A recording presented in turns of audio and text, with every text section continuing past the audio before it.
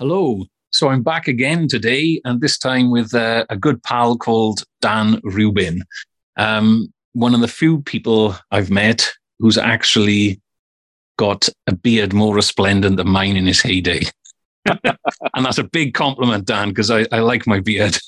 So we've known each other for perhaps 2 or 3 years, and we've talked online more than anything, but we get on great. So without further ado, Dan, how do you feel today? Hello, Gareth. I feel pretty good today. Which as those words leave my mouth, I've oddly felt slightly guilty for saying it. Which is I've got to think about that. But I'm always happy when I have a good morning. But I also know why.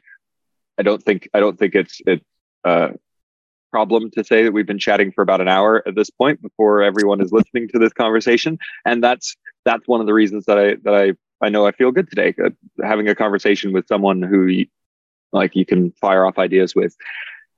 But also something I've learned about myself is that I feel a lot better on any given day when I have something scheduled that I know I need, because everything I do tends to be something I really want to do. So let's just assume for a minute that I mean something I'm looking forward to scheduled, because that's most of them. I'm not talking about, having a root canal. I probably wouldn't wake up feeling really joyous if that was my 9 a.m. But it's affected and continues to affect the way I try to balance my life. Is that while it's appealing to have a day when there's nothing scheduled and nothing on and there's never nothing to do, as we know. But if I have somewhere I need to be, or someone I'm looking forward to speaking with, or some event I'm going to, or with the music that I do, if I've got a rehearsal, or if I've got a gig, or any of those things, or I'm meeting a friend for coffee, or I know that it's going to be a nice morning and I'm going to get up and go out with my camera at sunrise, or any of those things, right? There's a whole long, never-ending list, really, because I'll never run out of it. Even if it's most mornings, I wake up looking forward to making my coffee and having something that is that little nugget of, I'm going to do this, or even having an answer to, what if I don't wake up feeling great? Which my answer is go for a run, which is a very recent thing. Even though I've been running for years, I've never been a morning person. And I don't like going for runs in the morning, even though all my races that I do are early morning. So that makes no sense. But only late last year did I finally click, if I wake up with my heart rate kind of elevated and I'm anxious, that's my body telling me I need to put the shoes on, get out the door and run, because in a minute I will feel joyous. So having something to do, makes me happy. I think that's great, Dan. And I've struggled. Well, struggle is too strong a word, but I've lived for too long, in living in the opposite way to what you've just described. And what I've realized, though, is that neither extreme suits me. So I'm kind of now trying to block mornings and afternoons with an intent to do a certain type of thing within that, but leaving it loose enough that I can see how I feel on the day as well. But I'll let you know how that goes, because it's an experiment at the moment. Well, I feel like that describes most of my days prior to 13 years ago. Yeah, prior to when I started living between countries and then leaving the US and moving to the UK, because my life prior to that point was, I was a designer and a hobbyist musician, which I'm still a hobbyist musician, but imagine a hobby that takes up so much time that it's basically a second job that you don't get paid for. And my brother and I ran our agency, and we both worked from home, respectively. So we didn't have to leave and go to the office. And our projects were, as design projects tend to be, fairly long term. So you don't have deadlines every day. You don't have meetings every day. Most days you have to think about stuff and then get things done based on what you've been thinking about. And I loved it. I loved that. My schedule would be rehearsals for the chorus I directed once a week in the evenings, events, whether it was performances in the music side or conferences, and the performances would all mostly be weekends dotted throughout the year, and then conferences would be weeks dotted throughout the year. So you had just enough motivation on the calendar that you knew, well, this week is it's good to just have some brain time every day, and I'll get as much done as I can, because next week it'll just be crazy and hectic. And there was a certain ebb and flow that I feel I've always had. I can think back to my teens having a similar kind of balance where there's enough going on that you're always juggling, but you're never juggling. You don't feel like you're juggling too much. It's all within your capabilities. And the last 10 years of my life have looked very different. And a lot of that's intentional, but I wouldn't say that it's as good on overall. Right. So I've had to find these different little motivators every day, because my days, there's a big benefit of routine. And I haven't had a routine in years in that way. I've had a different routine, but not a everyday routine. There's a reliability in that is good for your headspace, I think, when what you need to do is spend time thinking, when you need to, as you said, have a loose framework that gives you time to think. And I go through periods of time where I'm doing that. A year ago, I spent 5 weeks in Vienna at the beginning of the year. One of my favorite places, but also just a place I feel very calm and relaxed as a city. Anyone who's listening who hasn't been there, go there. It'll probably have the same effect. It's just, I think that city has been designed to be calm and relaxing. Or maybe it's just that way for me. But in any case, I was there, and I'd set because I was there and not traveling elsewhere for that chunk of time, which is not normal for me at the minute.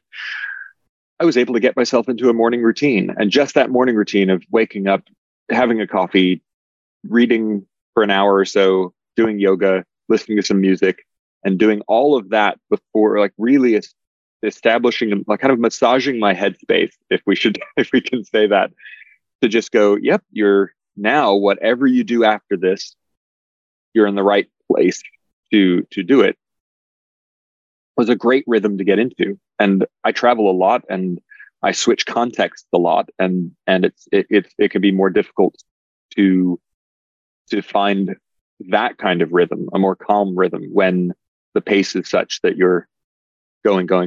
And yet I enjoy that in a different way. So like I said, it was only late last year that I realized, even though I've been running since 2015, it took me until last autumn to realize that if I wake up stressed and anxious, the idea is just to run then, rather than do evening runs or late day runs like I've always done. So I'm still very much learning how to create different mini rhythms and routines, which I believe is possible because I've done it. But I don't know where that was going. So that's more well, it's basically, it sounds as if it's more listening to what your body is telling you, and trying both things, and eventually that'll probably settle at a point which is bespoke, isn't it? That's what I hope for myself anyway. And for you, Dan. I've also accepted a long time ago that the things that I'm drawn to, because of them being so varied, mean that it's more likely that I will always be figuring out what balance looks like at any given time, which is how I've often described balance to people when I am having conversations with friends, or just, gently, casually mentoring people through whatever difficulties they're struggling with, especially creatives. When they feel frustrated that they are having trouble finding balance, because I always feel like that treats balance, that's imagining that balance is a fixed point, that once you find it, it's that the job's done.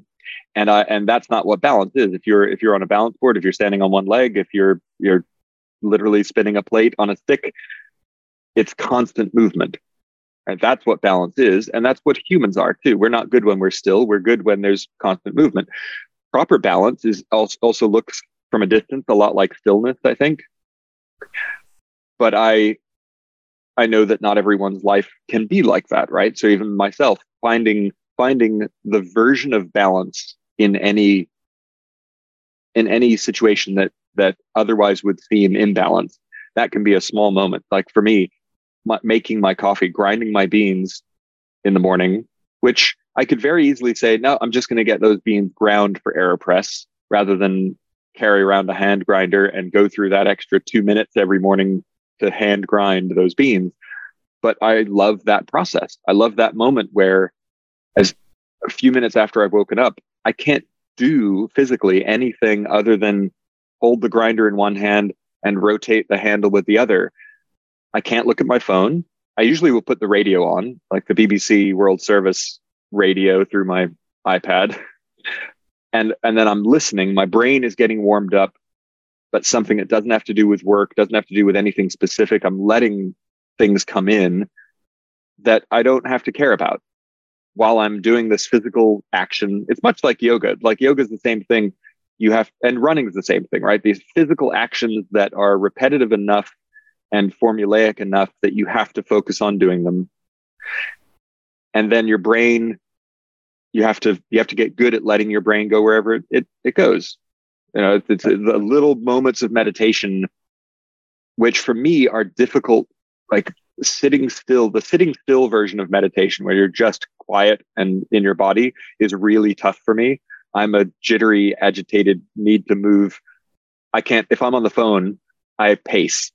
I walk when I'm on the phone. I'm a kinetic thinker.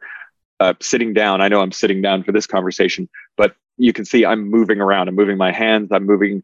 I don't do stillness very well unless I'm sleeping. No, the meditative side of what you're talking about, I completely get, because I get the same thing from the garden or just bobbing around in the sea. And they two very repetitive things, but then they each have other qualities which add to that. So each unique, specific thing that, you know, for you running or for me garden, there's other things that come in, isn't it? But the act of doing it is a kind of meditative act. So for me, it's also the connection with nature, which you probably get when you're running. Mm-hmm. We talked earlier about when you live closer to the sea, for instance, and, you know, just your feet on the sand. So all of that. And I love as well the idea of, I feel very small in those contexts because you're interacting with something far, far bigger than yourself. Yes. And that feeling of humility which comes with that, I think, is very grounding. And it does take you out of yourself and thinking that the things in your own mind are important. It's one of the biggest benefits that we get from being in any natural environment, is that sense of scale that we don't get when we're in a fully built environment that has been built to our scale. Even walking around Manhattan, I love walking around Manhattan and like the buildings towering over you, because it feels more like walking through mountains in that way. Now, it doesn't have all the other benefits of your feet actually being connected to the earth and clean air and lack of noise pollution, but that feeling of scale is really key to for me, for feeling not it never made me feel insignificant, which I think it does for some people. I think I've met people who are very uncomfortable being out in nature, and it's something I'd love to dig into more about. What is that feeling that they're interpreting in a way that makes them feel uncomfortable? Because I think if they dug deep enough, it would be something they could come through and come out the other side feeling wonderful about. But I also get it, because it's, you know, when you're looking at the sea, the never endingness of it, or the mountain that you're underneath and you can't comprehend the size of it, not just the height, but how much earth is and rock is inside it, or in the forest where you can't see the sky because the leaves are so dense in the canopy, which I felt when I did this 8-day hike in Japan 7 years ago, coming up on. And, you know, it's the same walking, repetitive, kind of meditative, physical process, but walking in nature where you can just lose yourself in it. It can be intimidating because you have to accept that the scale of everything is far bigger than you can ever comprehend. Just like looking up at space, which is something that that's a topic that even if we shut off the lights in cities every night so people could just see the stars, could see the context of where we were, I think it would change humanity.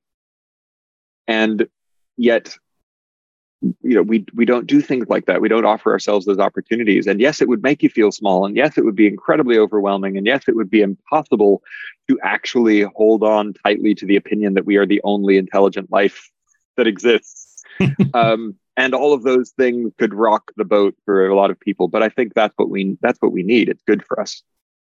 Yeah. I like feeling part of a bigger whole, which I often don't feel in a man-made environment.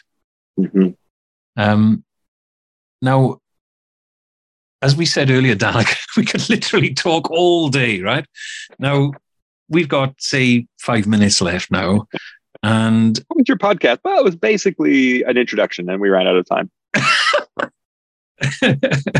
So, I mean, the thing, you've got so many different experiences in life, and you've done so many different things, and you're continuing to do so. But everything I've learned and read and experienced, the most essential things, I think I could probably write on a side of A5. I probably never will because it's such a huge claim, but they'll come out in different versions. I mean, what would you say? We talked about the A-mask earlier and your father instilling that in you, but what sort of pearls would you pass on? Well, I think it's important, since we talked about that, for me to reiterate that advice from my father for everyone who's listening. So if you've ever been on a flight, on a plane, one of the first things in the safety demonstration that they tell you is about the oxygen masks, and part of that script is that you should put your own mask on before you help anyone else. And my father would use that as a metaphor for anything in life. Whenever I or my brother or anyone in the family would kind of drift away from focusing on ourselves first, so that we are in a position to help others, he would remind us of that. Put the mask on yourself before you help others. And that was the line. And I think that is just a great piece of advice for anyone all the time, because we can remind ourselves of that. If we can short circuit the I've got to help other people loop just enough to go, oop, wait, have I helped myself first? Oh, yes. Okay, great. Let me go back. It's just that will be a mantra that I repeat to myself for the rest of my life. I know it. And I think there are the other nuggets that I've learned. I mean, I've always chased and been encouraged to chase by my parents the things that I'm passionate about. And there is a huge value in that, because it's not easy. Anyone who's tried even one thing that they're passionate about, I mean, it's not easy, but it's rewarding. And the things that we believe in rather, are worth believing in. It doesn't matter if no one else does. It's all about what's inside us. And the more we avoid those things or put them off or deny them, like that's unhealthy. It doesn't mean that you have to change your life and become a monk or go dedicate your life to charity, if that unless that's the thing that you feel and believe in. But having something in your life that you do, whether that could be a hobby. I think it's why hobbies are so important to people. But I think the word hobby has turned into something that is synonymous with frivolous in a lot of people's minds. And that's not it. It's the exact opposite. It's something that it's a passion. And some people are lucky enough to earn a living from their passion. Other people just have their passion, whether that's art or music. I've been very lucky to have music as a part of my life since I was, as a singer since I was 12. And music was always a part of the household growing up, because my parents were both music lovers. but being able to perform music, being able to learn music, I just did 2 shows this past weekend, and I'm in an a cappella group with my brother, and we've been singing together for 33 years. It is part of my life, of the fabric of my life. And it brings joy, not just to me. If I was just rehearsing, it would be a version of joy, but it's the performing. It's the joy that being good at it brings to other people, because it elicits emotions in them. That's the thing. And yes, it's great to get applause, but it's not about the applause. It's about when someone comes up afterwards and says, that song here that you sang in your set brought me to tears, or made me think of my late husband, or whatever that story is that resonates with them. And that's always been the thread for me as a designer and as a photographer. All of the creative things I do, even as a writer, I want to connect with people. If it's just for me, I've realized a long time ago, I'm not interested. It's not that I'm not selfish. And I think this is the lesson here that I'm trying to get to as a way of explaining, because I think, again, selfishness and ego, there are terms that have taken on negative connotation, and they're not negative. You have to have an ego. You have to have confidence in yourself to be able to do everything. Ego in itself is not bad. Having too much of it, being, egotistical, that tilts the scale. But just like putting the mask on yourself is not selfish, but doing things for yourself has taken on an air of selfishness in society. And that's not right. We have to take care of ourselves before we can take care of others. Taking care of yourself also means doing things you love, reading a book, not because you'll learn something from it, but because you enjoy it. Fiction, right? Fiction as a category of reading is also seen often as frivolous, when there's so much nonfiction to read and knowledge to gain. But every fiction book that I've read that I've loved has planted a seed of thought in my head of how to be, because it's still a human sharing something that's in their brain. And it doesn't matter to me if it's imagined or not. How many things have we built as humans around us that someone first had to imagine? At some point, going to the moon and being in space and flying rockets came from someone's imagination. Going under the sea in a submarine came from someone's imagination, and then it became real. Imagination is our most powerful tool. I've even taught that in workshops as a designer, that it's all well and good to anchor things in the practical once it has to get out into the world. But I think if I'm going to distill all of this like little rambling answer to you, aside from being like embracing your passions and being okay, not viewing it as being selfish, but viewing it as being the exact opposite. The other piece of advice is to embrace your imagination. It is the most powerful, most unique tool that we have as humans. And it is the tool that has led to everything that humans have done and discovered, is the ability to think it and imagine it, and then pull on that thread until we figure out how to do it. Not if, but how. And the more we ignore that side of ourselves, the more, or not the more, the less we thrive. Imagination is where we get to just do anything, where we get to let our mind wander, or read a book, or get lost in a film, or listen to music that someone else is playing, and let it take us somewhere. And children do that beautifully. Children do that without any education whatsoever, don't they? That's brilliant, Dan. And I think that the child, I mean, I've started walking a lot recently. I've started seeing birds again. I used to love birds when I was a kid. I used to draw them non-stop. I'm starting to try to draw silhouettes of seagulls now, which is impossible unless you work for Hollister. But no, everything you just said completely resonates. So we've come to a conclusion now. So we'll have to do a part 2 further down the line, right? And a 3 and 4, I think. But it's been fab. And, like you said earlier, it was great to have a catch up beforehand. So thank you very much for making the time. It's been a real treat. My pleasure. It always is, sir. No, and keep doing what you're doing. It's great. Well, thank you very much for having me on. See you very soon. No, it's been brilliant.